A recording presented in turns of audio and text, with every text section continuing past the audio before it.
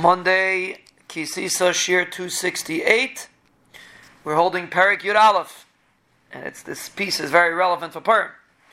The Chavetz Chaim brings a ton of Eliyahu that the Rebbeinu Shalom says, "Bonai Ahuvai, what am I asking of you?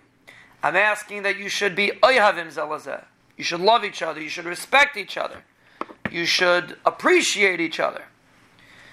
Zakti Chavetz Chaim, you see from here that the Achdus that Klal Yisrael has brings tremendous nachas ruach to the Rebbeinu Shalom. It brings a mashal when you have a big gvir and all his children are fighting over to try to get the wealth from the gvir. Someone tells them, Rabbi say, if you make shalom and you work together, you'll get much more wealth from your father. Your father will be much happier and he'll give. If a person makes shalom, if it's shalom between Klal Yisrael, so the Chavetz Chaim, they'll get much more bracha from the Rebbeinu Shalom. So we know Yom HaPurim is a day of shalom. Mishlach Manis, Tanis Lavyanim. It creates achdus, it creates shalom. When we have shalom, we have bracha, which is why the Yom HaPurim is a day of endless bracha.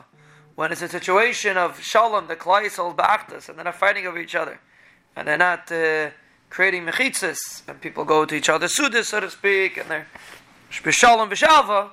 So that gives tremendous nachas ruach to the Rebbeinu Shalom, and that Be'ez Hashem will bring the tremendous bracha that comes when there's achdus in Klal Yisrael.